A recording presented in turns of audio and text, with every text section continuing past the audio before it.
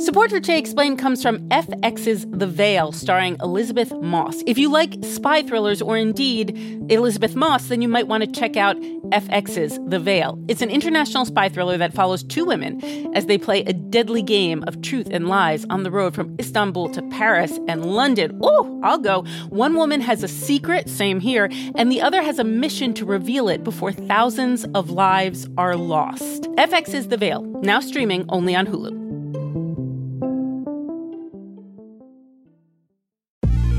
From pesos to pounds, euros to yen, Wise can help you manage your money in different currencies. With Wise, you can send money to your cousin in Australia with ease, travel internationally without having to brave an airport currency exchange desk, and take away the guesswork that goes along with converting currencies. Wise lets you send and spend money worldwide at the real-time mid-market exchange rate, all without any hidden fees. Join 16 million customers already using Wise worldwide. To learn more about how a Wise account could work for you, download the app or visit wise.com. That's Wise, WISE.com. Wise.com.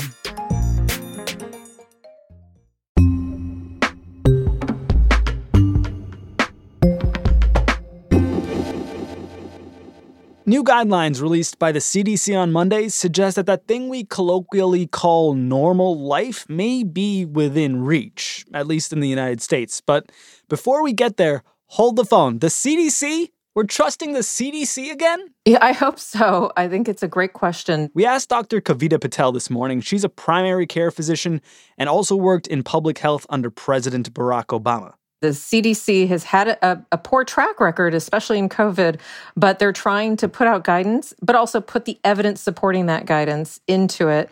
And I will be honest, I'm seeing the CDC director speaking much more candidly about not just that set of guidances, but also any questions that are coming up and tackling them very honestly. We've been through a lot this past year, and with more and more people getting vaccinated each day, we are starting to turn a corner. This is a new CDC leader, yeah? It is Dr. Rochelle Walensky. She is a bit of a celebrity in the infectious disease and public health community. This is why today, CDC is releasing its initial guidance for the public that, for the first time, lays out some of the activities considered safe for those who are fully vaccinated.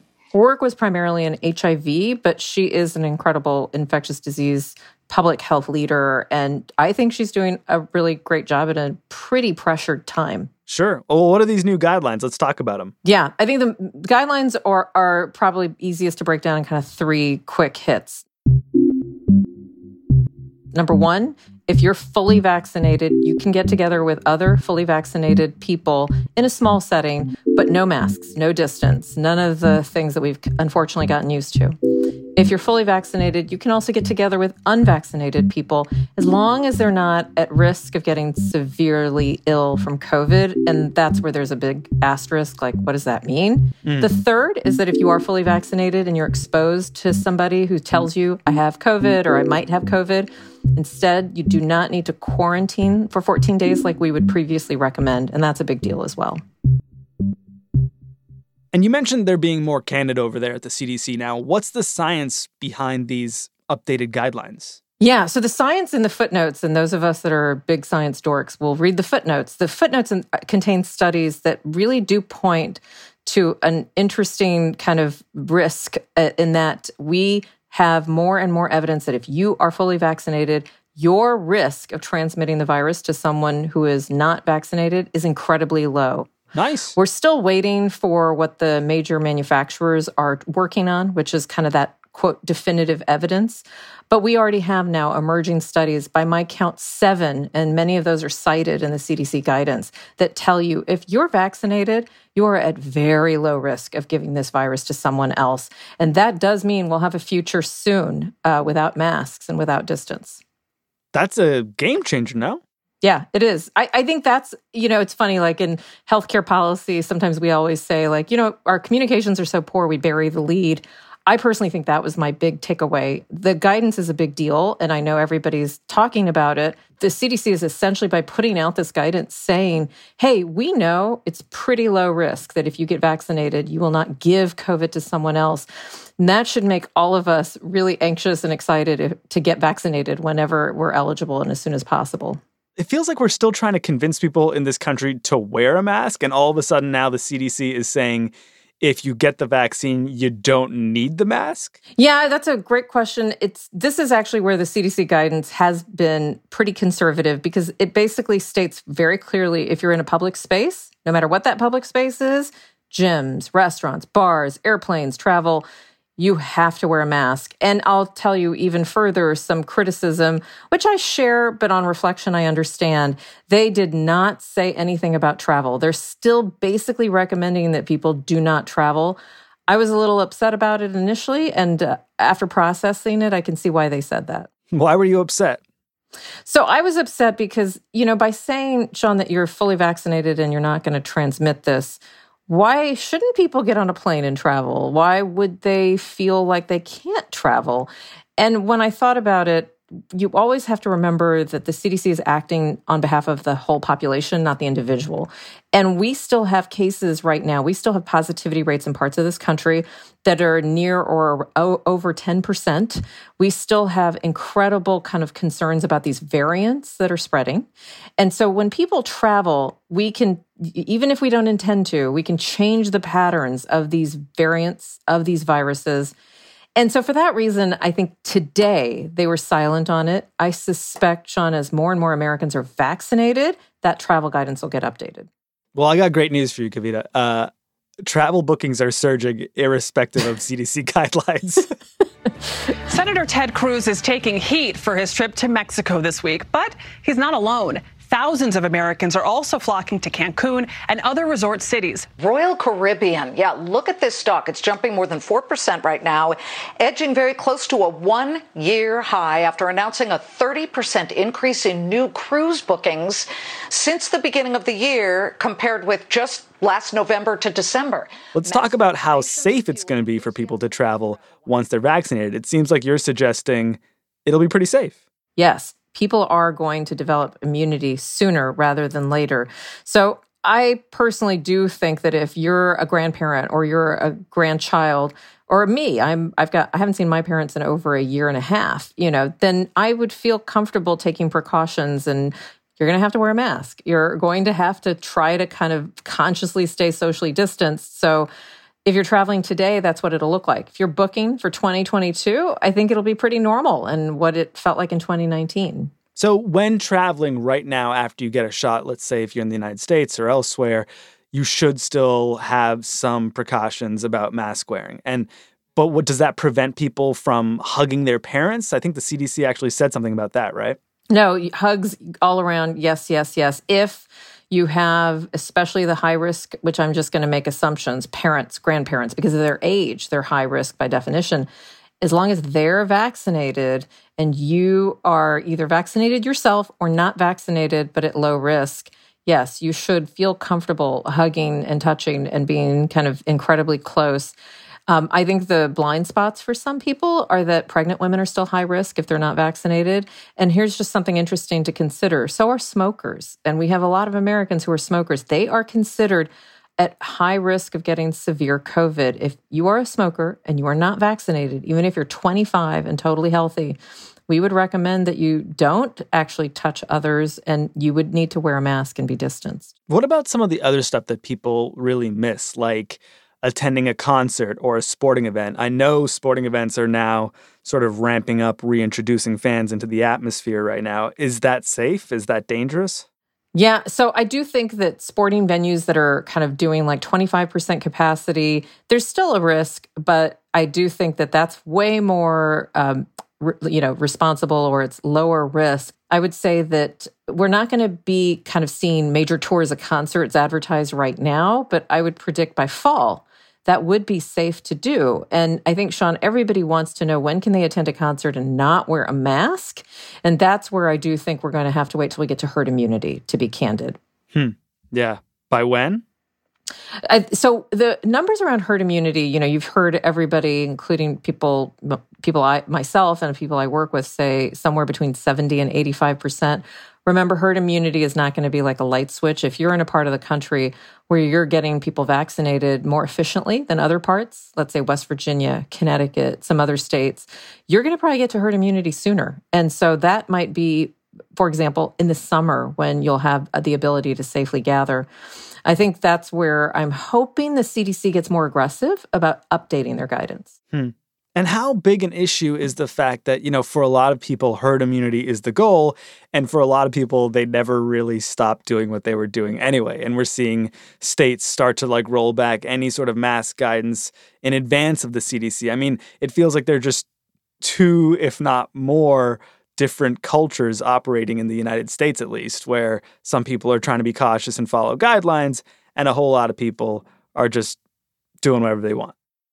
It does all of society no good to fight to get to herd immunity if you have 14 states that say, you don't need to wear masks and let's all accept, quote, personal responsibility.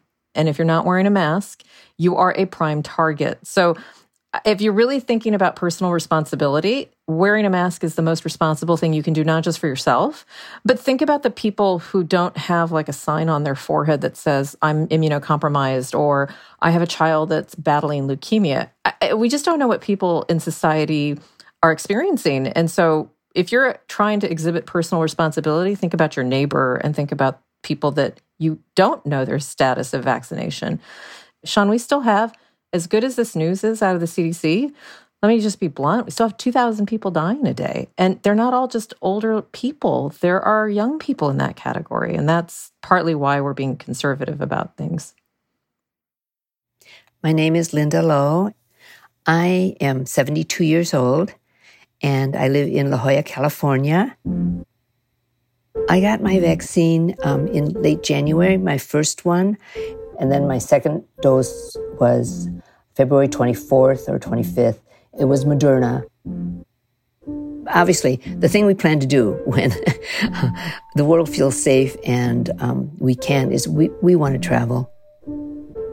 I will be flying across the country, and I will be visiting my daughter, son-in-law, and our new granddaughter, who I've only seen once since COVID started because she was born in March. I'm Victor Polishuk. I'm a retired physician in Rochester, New York. I got vaccinated for the first time with the Pfizer vaccine about 4 weeks ago and got the second shot 2 weeks ago. We have been extraordinarily careful. We were not with people. We did not put ourselves at risk. I have two daughters. They're both here in Rochester, 5 grandchildren, but we have not been able to gather since the weather turned last fall. We did gather outdoors, separated, distanced, and so on, but we have not gathered indoors since the winter began. And now we have. We've hugged our grandchildren for the first time in months, and we've been able to visit with them and actually eat with them, share a meal together. So my name is Terry Binder. I live in Germantown, Maryland. I'm 67. I am very much looking forward to seeing my grandchildren. I have 2 that live in Philly, and their parents are both doctors, and they feel it's safe. They've had their shots. So we're actually going to get together the end of March. So I'm very excited by that. And the other thing I think I'm probably looking forward to is actually shopping for myself. I found a friend whose son is in his 20s and who is not too concerned about going into the grocery store. So, sometimes you'll get low fat when you wanted full fat, or you'll get, no salt when you wanted salt, or that sort of thing. So if you're particular about your groceries, then it can get a little frustrating. I think one of the biggest changes for me with the vaccine is that I feel a weight has been lifted. There's no longer the stress in my mind that, we might get COVID, my husband or I. And so that's really a non-tangible thing that I really feel is a big difference with this vaccine.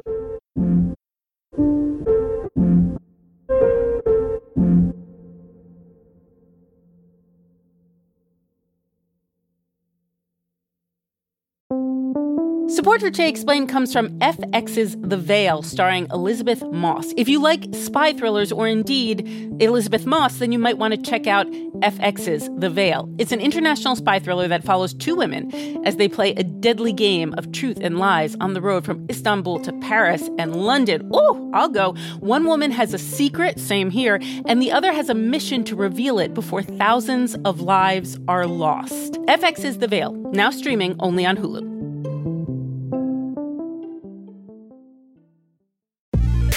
Wise is the app that makes using different currencies easy.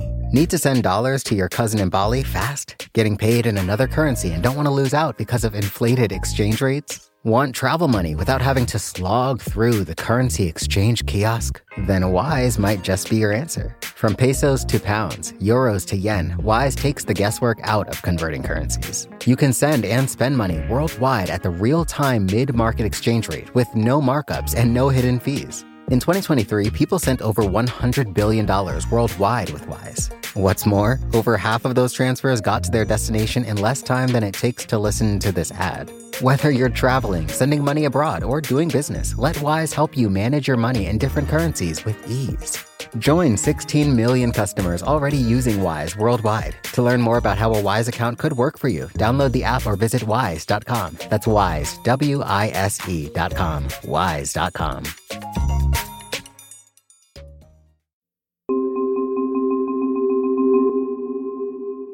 So, Kavita, it sounds like a lot of people might hear these new CDC guidelines and think like, wow, once I get the vaccine, I'm pretty much set. Can we clarify what protections you get and do not get from any of the vaccines that are now floating around the United States? The biggest myth, I think, is that if you get vaccinated, you can't, quote, get COVID. That's not true. These vaccines are good all across the board, across the globe. But what they're good at is preventing you from dying or getting hospitalized, which is actually what the manufacturers set up as the primary endpoints of the clinical trials.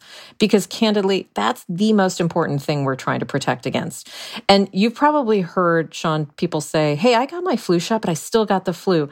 That's because the flu shot does the same thing. It doesn't prevent you from getting the flu virus and the viruses that cause the flu prevent you from getting sick. Or if you do get sick, you get a milder illness. So that probably is the biggest myth to kind of bust, that if you get these vaccines, you could still test positive for COVID. It's not as likely, but it's possible, which is why we've had a lot of confusion as people have tested positive after getting the vaccine, but they're not sick. And they're absolutely all across the board not going to die from it, from the evidence we have so far. And it sounds like production is really ramping up on this new Johnson & Johnson vaccine, which we actually haven't spoken much about on the show yet. People are calling it a game changer. Why is it a game changer, if it is one at all? So for me, I practice in a community setting. It's a game changer for two reasons. Number one, it's one shot, and you can get, after 2 weeks from that one shot, you start to develop immunity. It's incredible to think that shot in the arm, 2 weeks later, you're, quote, fully vaccinated. And then number two, for me in a community setting, I work in a pretty primarily Latinx population. We don't have freezers. We don't have that ultra cold storage that the Pfizer and Moderna and some of the other vaccines require. The Johnson & Johnson vaccine can be stored like other immunizations we're used to in a fridge. So I would say it's the speed to vaccination immunity, and then two, the flexibility to administer this in a broad number of settings.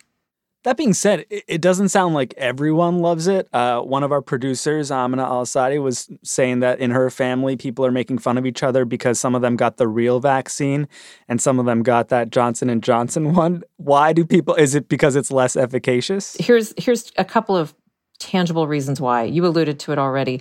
There's already been incredible media headlines about the efficacy compared to Pfizer and Moderna, which were 94 to 95%, quote, efficacy. First of all, I don't think anybody in America actually understands what efficacy really means, and I can explain it briefly, but they're comparing 94 to 95% for Moderna from their data last year compared to Johnson & Johnson's 72% or 66% when the variants are taken into consideration.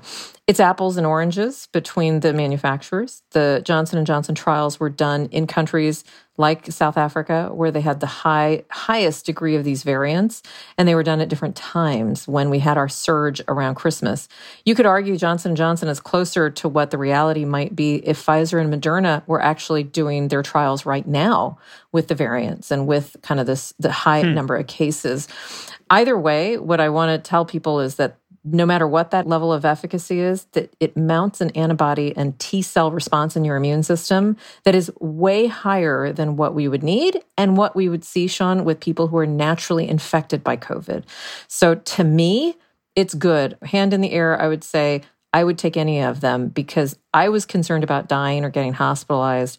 I was also relieved to see that all 3 vaccines that have been authorized by the FDA exceed the FDA's own 50% efficacy threshold. So they perform way better than we ever expected them to perform. Even so, the mayor of Detroit rejected the Johnson & Johnson vaccine. Johnson & Johnson is a very good vaccine. Moderna and Pfizer are the best. And I am going to do everything I can to make sure the residents of the city of Detroit get the best. Is it potentially not meeting standards of American mayors, American governors? There was a perception that this vaccine was for, quote, poor populations, and that it would look like it was the vaccine given to people of color and that it was inferior. And I do think that's because, again, going back to the theme of the year, lessons I've learned after a year, we do a pretty poor job of communicating in public health and science. We just don't communicate well. So those top line numbers, 66, 72, 94, 95, if you're any human, you why wouldn't you, Sean, say, well, if I get a 94, that's better than 66, isn't it? But they don't understand what efficacy means. It means it's a reduction of risk. It doesn't mean that it's a probability of you getting COVID. That's totally different. So when the Detroit mayor did that, and he's quickly kind of walked it back. Well, today his office explained it was a misunderstanding, writing, as vaccine eligibility expands, Detroit will open a second site offering Johnson & Johnson vaccines. I'm pretty sure what happened is he got a call from the White House that said, wait a minute, do you understand what you're doing? And do you understand you're actually prohibiting a large number of your population from getting immunized sooner and exposing them potentially to risk of hospitalization and death? And I think that's the right answer. So I do think these people who are rejecting it, whether they're mayors, governors, or individual patients, have made a mistake. So it sounds like your advice to patients and to anyone out there is if you can get any of these shots, get it. Is there someone out there who is at risk, who is pregnant, who is, I don't know, 87 years old with lots of underlying conditions who should be shooting for one vaccine over another? I want to answer this by looking at the data. So we know that none of these trials really included pregnant women. Now, they are doing trials on pregnant women to answer the question you asked. So we don't have enough data to say, yeah, this vaccine would have performed better or not as good in a pregnant woman.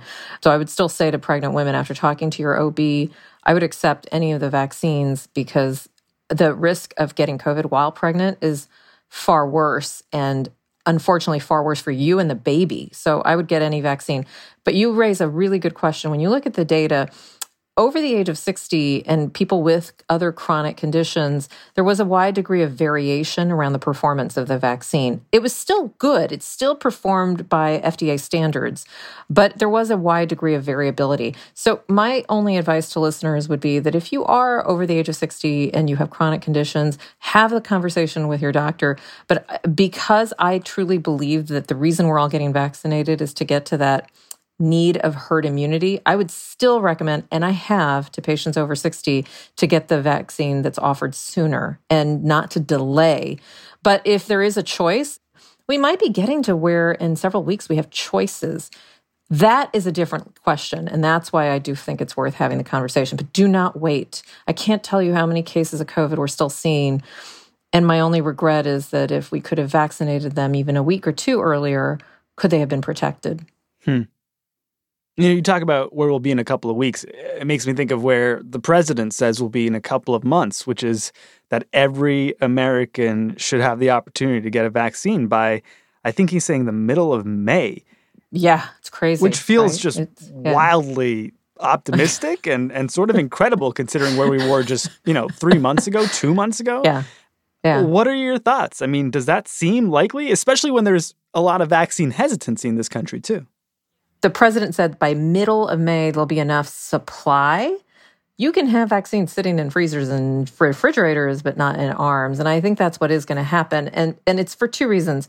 We as a country decided from the get-go, not this current administration, of course, but the Trump administration, that there would be no national strategy for getting the vaccines out. So we left it to states. And what did the states do? In many states, they left it to counties and cities.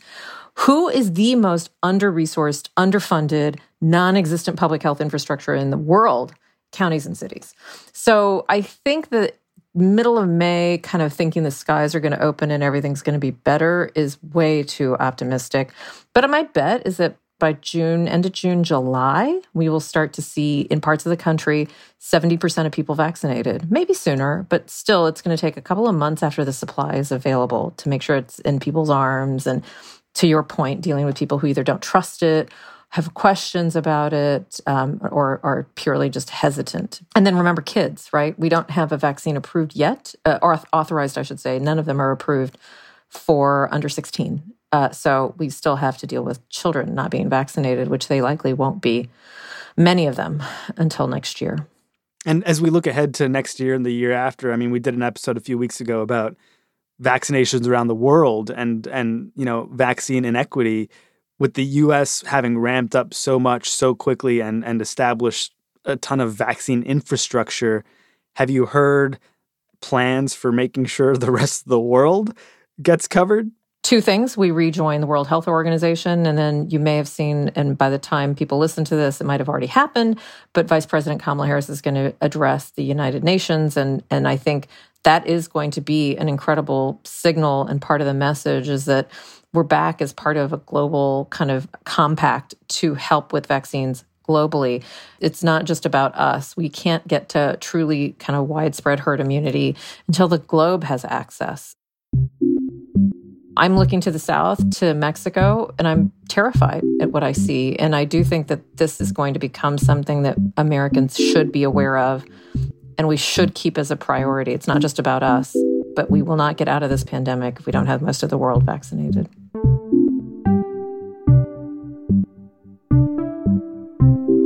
Doctor, thank you. I appreciate your time. Yeah, thank you.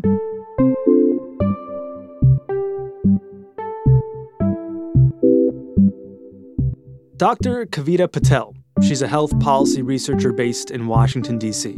I'm Sean Rameswaram. This is Today Explained.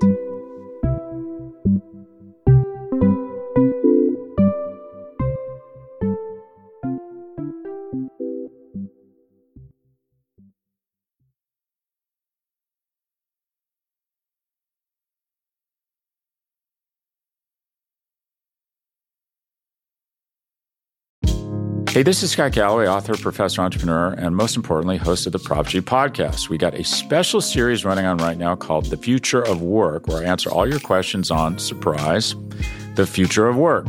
Questions including, what are we missing when we work remotely? Or how do we handle work-life balance when a major opportunity comes knocking? From the provocative to the technical, we're offering insights you won't want to miss. So tune in to The Future of Work, a Prop G Pod special sponsored by Canva. You can find it on the Prop G Pod wherever you get your podcasts.